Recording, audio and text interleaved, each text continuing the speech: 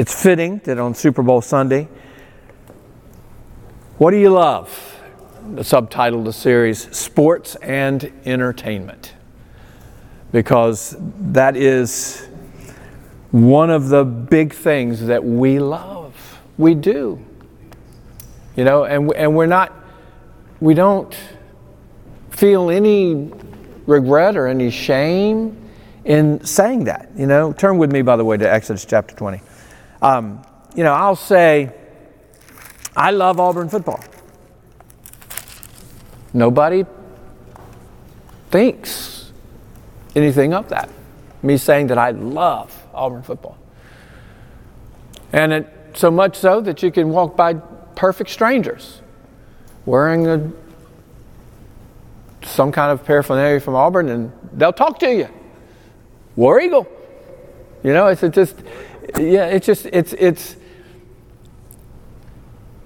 somebody coming from another planet would probably wonder, what about the values, you know, of people who just, it's this fascination, although if they're coming from another planet and they're created beings, they have their own idols, I'm sure. Sports and entertainment. You know, as a kid, I realized that my grandfather got most of his information, outside information about the world, delivered to him by horse. I mean, somebody would have to come over to his house on a horse to, you know, say something to him. My grandfather saw his first car as a young adult. My father listened to Auburn football games with his brother on the radio. I remember getting our first TV. I mean, when you think about how things have changed, I mean, right, that's how we used to get our information, that's how we used to get our entertainment. And now it comes to us in barrage after barrage. We started getting our information by images. And that changed, that really did change everything. The internet brings so much information to everyone. And it caused information to go personal, with personal devices. And the information began to take on a different role in our lives. During the days of the horse, the information was simply just stuff that was important to your specific community. Now, it's not just simply information and news, it is entertainment. It's not just information. We crave it because it entertains us. 20 years ago, no one had a cell phone.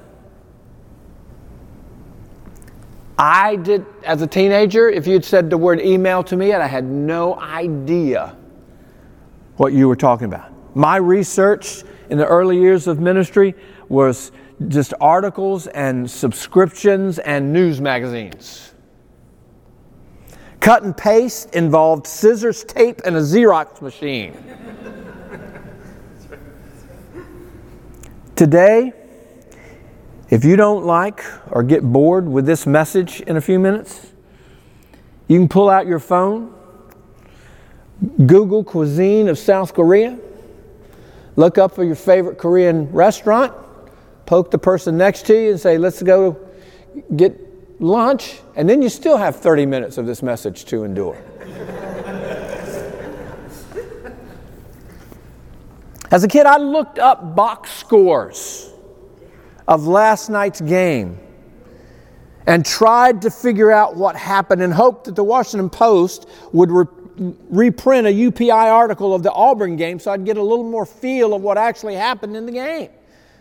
Today, I can go home, cut on YouTube TV, go into the library, pull out Wednesday night's Auburn-Alabama game, watch 10 minutes of the most important plays in the game, and I see Auburn smash Alabama. Yeah. Amen. Stats. NFL stats. There are just incredible businesses that are built on nothing but NFL stats. Information right at everybody's fingertips. Travis Kelce scores a touchdown, and in moments I hear that he has 300 yards after catch since the last time he kissed Taylor Swift. I mean, that is overload. That is how we are being barraged, and it affects everything. It affects our relationships. I used to have to wait till the weekend to get caught up on, pertinent information about friends. And now I know every time you work out, I know every time where you are, I know how much time you spend there, I know how your bowel movement went. We get so much information. Images, sports and entertainment, and I'm not saying sports is not entertainment, it is. Sports and entertainment dominate our lives as Americans. And is watching and playing and watching movies and programs, and is it in and of itself sin? No, obviously not. But it would be foolish of us to think that it's not constantly, relentlessly pulling us in a way so as to make the innocuous statement, I love football, I love movies, take us to a place of worship and idolatry if we let it.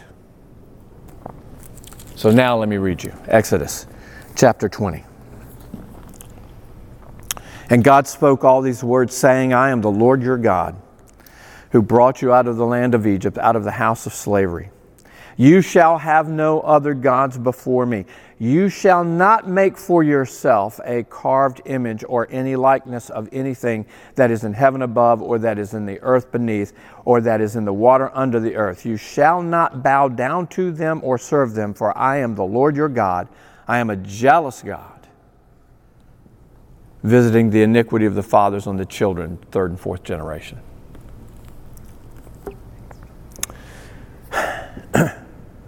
Actually, turn with me to Deuteronomy chapter 6.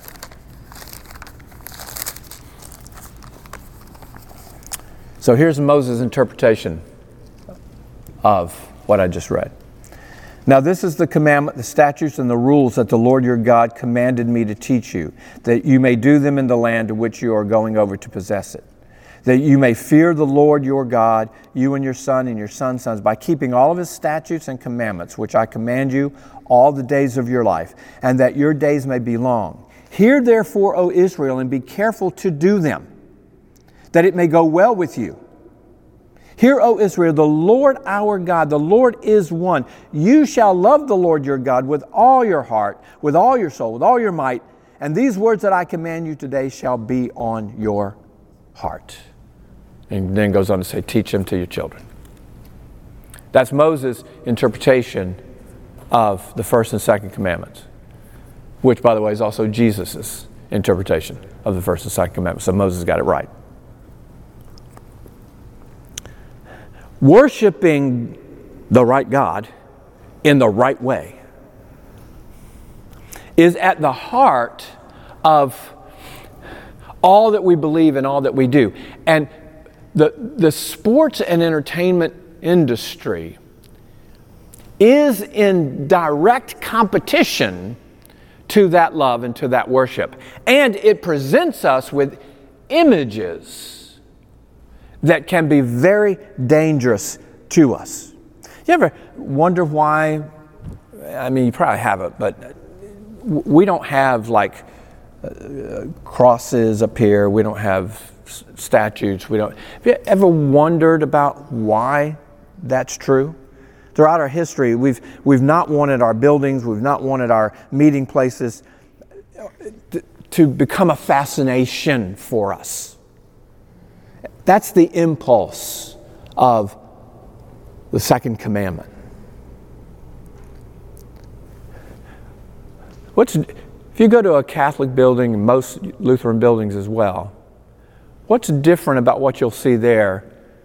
You go to a Presbyterian church, a Baptist church. What do you see? Icons. That's the Latin word for idol. You see icons. You see images. You see statues. You see Jesus hanging on a cross statue. The icons are central. You may not know this, but Catholics and Lutherans number the commandments differently than people in the Reformation. The first commandment is, you shall have no other gods before me. The second commandment is, you shall not make for yourself a carved image or any likeness or anything like it. In Catholic and Lutheran theology, those two verses are the first commandment. The ninth commandment is, you shall not covet your neighbor's wife. The 10th commandment is, you shall not covet your neighbor's stuff, loosely speaking. And whereas that is the 10th commandment for us, because 1 and 2 are different. So think about that for a minute. Why? Why is that? Why is it divided differently? And what's the result?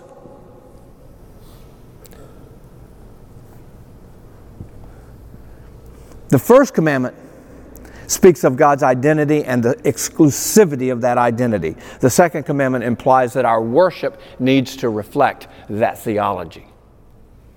Okay? And as JJ's favorite Catholic, C.K. Chesterton, says, cease to worship God. We do not worship nothing. We worship anything. That's a great quote. You know that when King Jehu, who was praised in the Old Testament for eliminating, it says so Jehu destroyed Baal worship in Israel, right? But then he didn't please God, because he destroyed Baal worship, but he did not deal with the golden calves that Jeroboam, I think, built. So, why is that? See, the golden calves were not about worshiping cattle. They were a representation of God. They were to remind, the thought process was, we need something to look at to remind us that God, the great God, the strong God, delivered us out of bondage. And so they didn't destroy. And so Jehu was not considered a good king, because he got Baal worship out. But then the golden calves, rather than representing Baal, just represented Jehovah, which he was going to have none of. So I'm belaboring this lesson in idolatry, because it's an important. This thing about images is important to understand in relationship to how our minds takes things on, and how these images, when we say we love football, when we fixate on, when I say I love Marvel movies, or I love Star Wars movies, or whatever, when we're talking about those things and not everybody understands that I don't bow down, at least I don't think you think I do this, bow down to, Thor because of this wonderful, entertainment that I get from, watching these things. But I would be a fool to think that I don't have to be careful about those images and how they affect me. When I say I love football, I have to be careful that I don't think that these things are not affecting me. Ezekiel 14 is just an illustration of, I think, a clever illustration of how even in the Old Testament there was this understanding of just the silliness of idols. Ezekiel 14, starting in verse 1. Then certain of the elders of Israel came to me and sat before me. And the word of the Lord came to me, Son of man, these men have taken their idols into their hearts. These men have taken their idols into their hearts.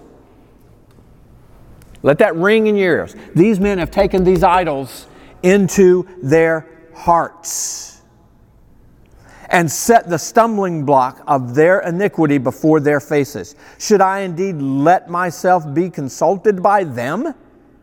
Therefore speak to them and say to them, Thus says the Lord your God, any one of the house of Israel who takes his idols into his heart and sets the stumbling block of his iniquity before his face, and yet comes to the prophet, I, the Lord, will answer him as he comes with the multitude of idols, that I may lay hold of their hearts of the houses of Israel, who are estranged from me through their idols. And then he goes on to describe what that looks like and how they carve these images, they carve these idols, they make these things, they eat their food off of them, then they wash them, set them down, and worship them. I mean, there's just the silliness of what idolatry can become. But the idea there is they take them into their hearts. Take them into their hearts.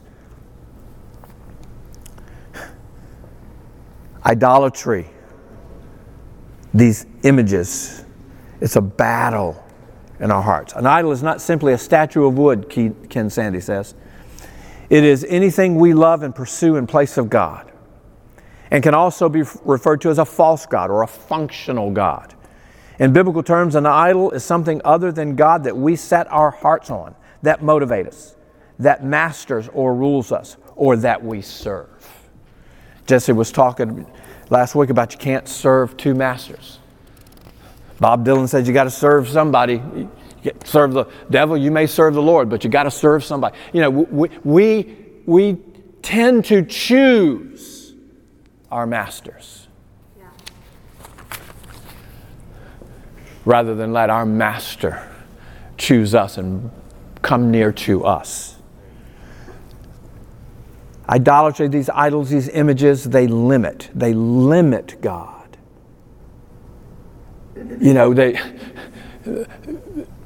For this great, they're trying to, Marvel's trying to build these images of these gods that are lesser than, and they just end up, you think about the trajectory of Thor in the Marvel movies. He was this great, and then toward the last movie he was in, he was fat, drunken, strong guy. That's where our idol, that's a good picture of what our idols are. What does all this have to do with sports and entertainment? We worship what we love. That's the trajectory. When we say, I love sports, apart from the intervention of God, I end up worshiping sports. I love my car. Apart from the intervention of God, I end up worshiping that car. I love my wife. Let's bring something real in here.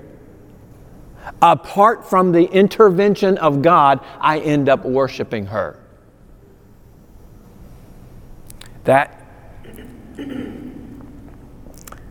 That's where it takes us. We are addicted to sports and entertainment. We are addicted to the things that stimulate, stir up things in us. That's not just my opinion. There's plenty of scientific evidence for it. There's plenty of research done on this. The brain, from reading, creates the images and promotes a healthy imagination most of the time. Watching images, the work is done for us. It's done for our brains. And the brain doesn't so much as process that as it does feel it. Existentially feels and takes it in. It's not so much a thinking about, dwelling upon, considering and ultimately then ending up at worshiping. It sees and then feels and then responds. It's what happens to us. And we get barraged by image after image after image. And there's just so much information, more information, more information. There's just so much.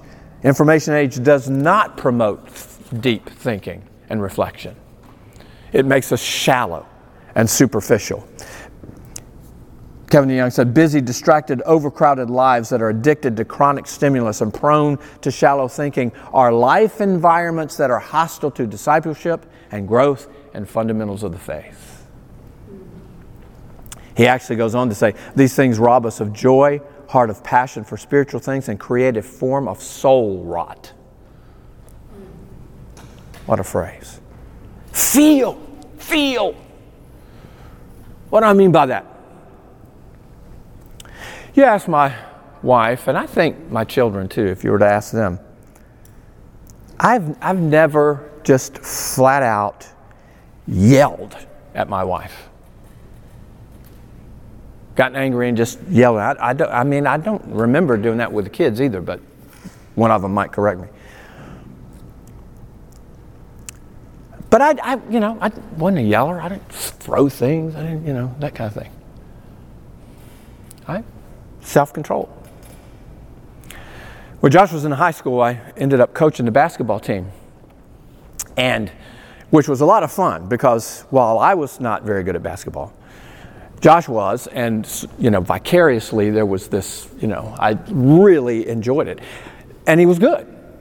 He was the leading scorer of the team. Actually, at one point was on the top 10 scoring list in Washington, D.C. of basketball players. he was a good basketball. You were number one? Oh, baby. But he was a good basketball player. He scored a lot of points. It was fun to coach. We were in competition for the championship.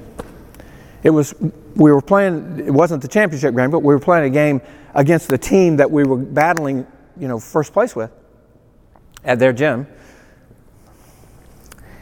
And the refs were just atrocious. Absolutely atrocious. Shocking, right? They were atrocious. It was in the first half. It might have been in the first quarter, but it was certainly the first half. And he picked up his third foul. And I was furious. Not at him, but at the bad reffing. And it just was, starting to yell at him or whatever. I sent God to the table to take him out. Before play stopped, he committed his fourth foul. We still had 3/4 of the game to play. There was no way we were going to win the game, apart from a miracle. And I started just really going after the refs. Now, this is a Christian school, okay? We're playing a Christian school. I'm coaching for a Christian school, ostensibly. And I was just going after him. And I don't know why, everything kind of got quiet for a moment. And one of the fans yelled out, "Sit down, coach." And I turned and I screamed at the top of my lungs, "Shut up!"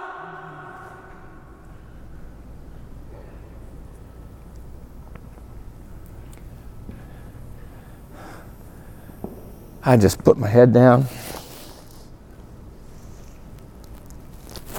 called the timeout, walked across, went up in the stands, asked his forgiveness, came back. Sat down, I don't think I got up out of my chair the rest of the game.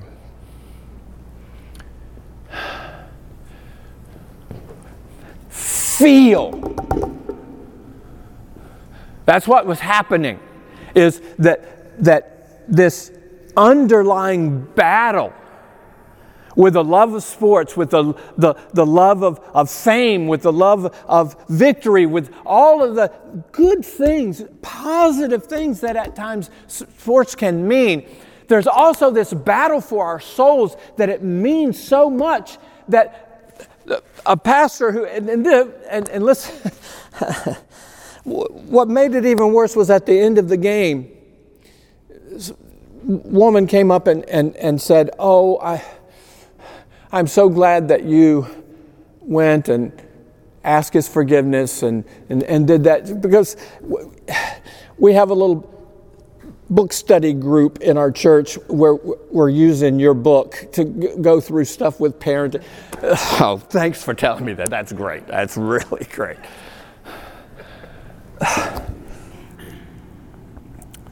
What can take a guy who's never yelled at his wife, and I don't think really ever yelled too much at his children, just lose it, embarrass himself and his family, quiet the whole gym with his outburst?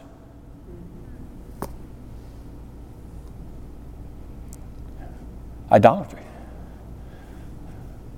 Sports and entertainment. We love sports and entertainment because, first of all, because they are a distraction. They keep us from having to do the hard work of relationships, of controlling our temper, of being kind and thoughtful to one another. They distract us from the work that the Spirit really wants us to do. They're not evil in and of themselves. We are the evil ones, whose hearts engage with these things that are meaningless until we invest the meaning through our worship of them. And sport and entertainment are the biggest gods that we fall prey to, all of us. We even get trapped. Turn with me to Jeremiah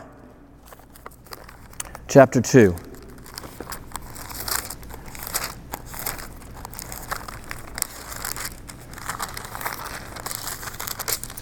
Jeremiah chapter 2, I'm going to start reading in verse 11. Has a nation changed its gods, even though they are no gods? But my people have changed their glory for that which does not profit. Be appalled, O heavens, at this. Be shocked and utterly desolate, declares the Lord. For my people have committed two evils. They have forsaken me, the fountain of living waters, and hewed out cisterns for themselves, broken cisterns that can hold no water. God offers us in Himself the springs of living water. We dig out wells that capture the water, but then get broken and destructive, and then bring in all kinds of sicknesses and diseases, and just that water just sits, and you get the picture. We give up springs of living water because we want to go back to that well, to that cistern, to get what we like and want. That's the picture. So what it's saying is that I'm talking about sports and entertainment that lead us down roads that are destructive, that rob us of the life, the springs of living water, of the Spirit of God. Derek Kidner says of that verse 13, this little parable of verse 13 on exchanging living water for broken cisterns says it all. And to those who knew the latter experience, it would have spoken volumes. They would have understood that as being, oh, wow. My idolatry is like that broken, nasty cistern over there. The worship of God is spring of living water. Sports and entertainment can pull us from that spring of life. And we need to understand how our heart chooses that kind of servitude. What happens to us? How can we understand and know the power, the control, that the habits that develop from that approach to things? How we end up living our lives and fostering vices, and how we find freedom from addiction and from controlling habits that are creeping in and taking over. Listen, all of us have a common struggle. It's a fight with our sin nature and the temptations that come with that. And even those who struggle with addiction, it is a more common struggle than most of us have thought. We are not fundamentally different from each other. Any differences are a matter of degree, not of kind. We are, metaphorically speaking, moments away from all kinds of addictions and being trapped. Listen, I love watching Red Zone. I love it because you just, all the games are going and they bring in all they get into scoring position and we watch everybody score and I love watching that because it's the most exciting part of the games, and there's the distraction aspect of it. But man, I see how it can affect people. Like I've got people in my family, sons, who they watch Red Zone to keep up with all the stats because they're in 3 or 4 different what they call fantasy football leagues, and they got different people, and so I'll hear them at times. They're watching a game and it's like, no, don't let him score. I didn't have him on my team. And then you start adding betting to that, where you're taking, points for how many, you're putting money down on this guy getting so many points and this guy scoring so many things. And you're watching the game, you're not thinking about who's in first place. You're thinking about, am I going to lose money? I mean, you watch the commercials that go on all day on Red Zone and on other NFL games. And it says, bet responsibly and, be careful. If you have a trouble, call this number, 1-800, you're an idiot. There's just that it's pulling. It's taking the fun, if you will, of a football game, basketball game, whatever, and just pulling towards something else. It's not just enough to sit and watch your favorite team win or lose. You just get pulled further in, and then all of a sudden, you're gambling on 8 games a week.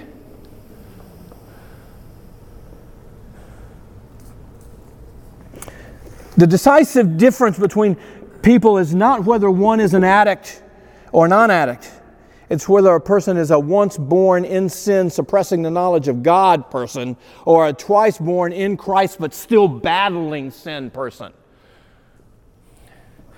We are prone. One man said, our hearts are a factory of idols. We produce them all the time. James, one more verse. James chapter 1. That wasn't, I'm almost done. That's just the last verse we're going to do. James 1. Blessed is the man who remains steadfast under trial. For when he has stood the test, he will receive the crown of life, which God has promised to those who love him. Let no one say when he is tempted, I am being tempted by God. For God cannot be tempted with evil, and he himself tempts no one. There's a lot here about temptation and trial and different use of words, but listen to verse 14. But each person is tempted when he is lured and enticed by his own desire. Then desire, when it is conceived, gives birth to sin, and sin, when it is fully grown, brings forth death. That word desire there is the same word for lust. They can be used interchangeably. It can be a neutral word, but it's not neutral in this setting. It's not. It would be better to say tempted is lured and enticed by his own lust. Then desire or lust, when it is conceived, gives birth to sin, and sin, when it's fully grown, brings death.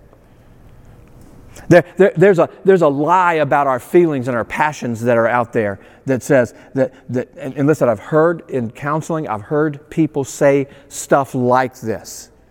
God understands why I yield to this.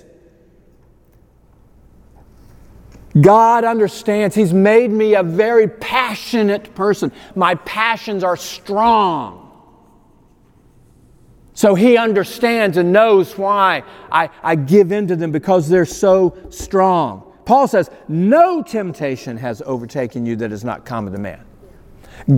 Common to man. God is faithful. He won't let you be tempted beyond your ability, but with the temptation will make a way of escape. We all have a way of escape. And while it is true that this word can be neutral, it's not neutral here. The subtle sinfulness of our desire, our lust, it lures us to eventually take a death-dealing bite. Take the bait of some fantasy or some picture or image that leads us to say, oh, you're being so dramatic. Now, the fact of the matter is we can no longer trust our own natures. There is within us a deep well, to use that cistern illustration, of dominating and alluring desires. There is within us a fatal weakness which guarantees that we will fall short of God's glorious intentions. And that fatal weakness is our love of the images and the things that distract us, that keep us from having to do the hard work of sanctification, a work that the Spirit of God does with our hard work participation. The basic problem is too much desire? Really? Is pornography just my appetite is just too strong? Or I don't have accountability?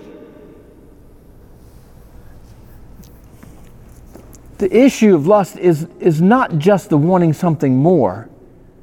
It's that it becomes the center and focus of our desires and wants. And sports and entertainment play into that lust, that desire. It's about stirring us up. And those desires become the center of all that we do, all that we feel, and all that we think.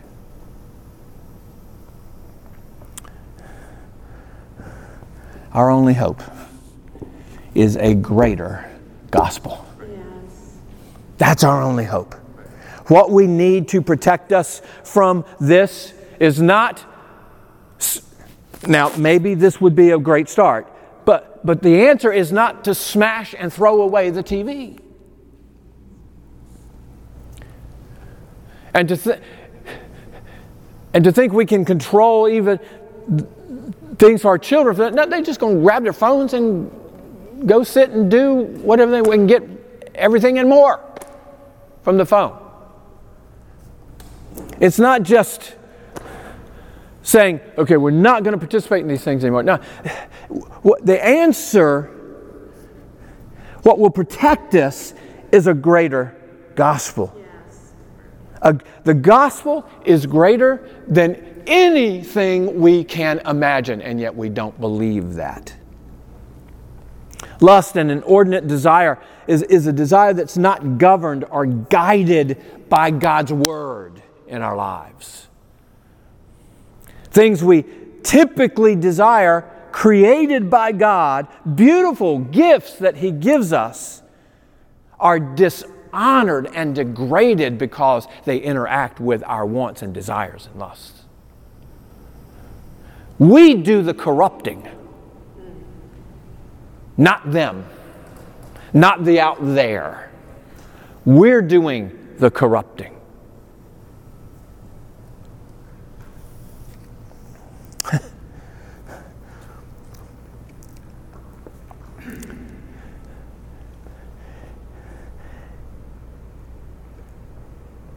The way that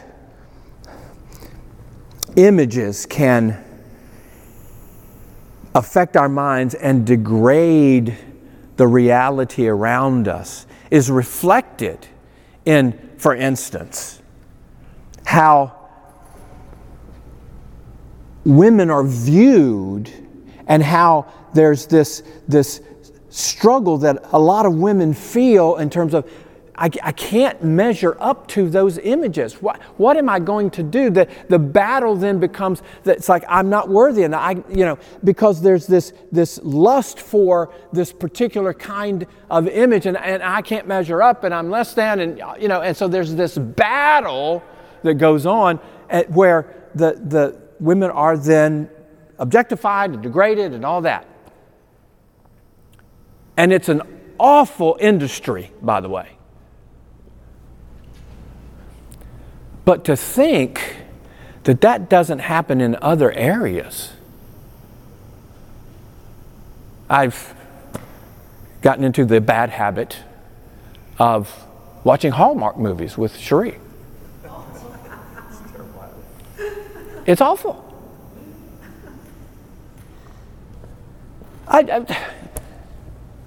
Not last night, but the night before last, I was doing this message.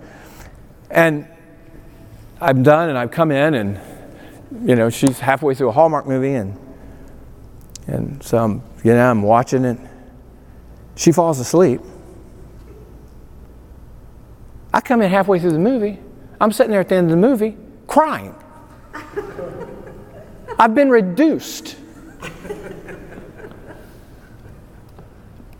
But part of the reason was,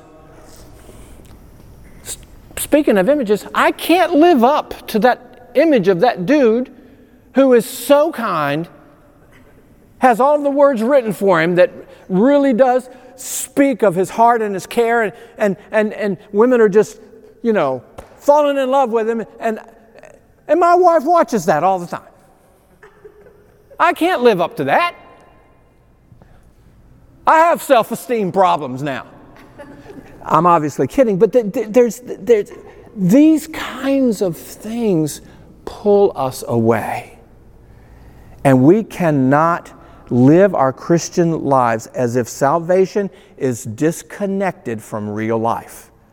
Fighting is the evidence that we believe that God is worth fighting for. Justifying faith fights temptation and sin. We can do what the iconoclasts in the Dark Ages did, where they broke into the Catholic Church and smashed all the idols because they were evil. We can smash the TVs. We can rage against all of the worldly things. But that's not where the battle is. That's a dumb idol. The battle is internal. How do we lay hold of eternal life? Internally, we wrestle, we fight, we hold on, we fight the good fight of faith and lay hold of that eternal life. The great error of our day is that faith in God is one thing and the fight for holiness is another. They are not two separate fights. Justification is by faith. Sanctification is by works. No. We start in the Spirit, but we press on in our own strength. No. Obedience is optional. Only faith is necessary for salvation. No. Obedience is necessary for salvation because it is the fight of faith. It is itself the fight of faith. And when somebody else is being disobedient, it is not an external fight. It is not an external rebuke. It's not an external, they just need more accountability. I just need more accountability. That we get into that thing of he fell again. He struggled again. Oh, well, but my accountability partner didn't call me. Well, I'm your accountability partner, so it's my fault? No, it's a fight of faith. Obedience is the fight of faith. And our care for people is to help them fight the fight of faith, not do more good deeds. They need to do more good deeds, but they're not going to do it without the fight of faith.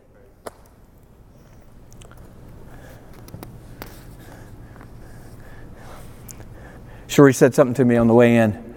When we first got TVs, and we had TVs, and the TV was gaining in its influence, we didn't have to worry too much about what our kids saw on TV, not so much because there wasn't bad things to see, but because the TV was out in the open. And if somebody's watching it, there was always the possibility somebody was going to walk in and would see what they were watching. So not anymore, you've got phones. But that picture of the TV open out for everybody to see, we need to live in open community with one another. When people are struggling with sin, addiction, when they're struggling with these loves of theirs, it's not the love itself, it's the heart that's being affected. And the open community, the open community is a relationship at the heart level, not the action level. The action level is important. It is the fight of faith, but it is a fight that is internal to the person. Regardless of sports and entertainment, the habits and preferences, it's a level field. It's an issue of the heart. We are more alike than we are different. And community transforms people. Living the gospel together, not just believing it, but living it together, is part of the fight of faith that helps us to mature. Our challenge is, how can we, as a body of Christ, be with one another in the midst of struggle, differences, lapses, confusions, inordinate loves? How can we be more adept at cultivating a culture of honest speaking and safe listening? Listen, the second commandment, if it says anything to us, it says what's important is not seeing God, watching God, it's hearing God. It's listening, not viewing. God speaks. He doesn't come to us in images. He speaks to us, because it's speaking that engages our whole being and captures our hearts. Watching makes us passive and given over to how we feel about what we see. We don't feel about what we hear. We ponder. We consider. We yield to the truth of what God says.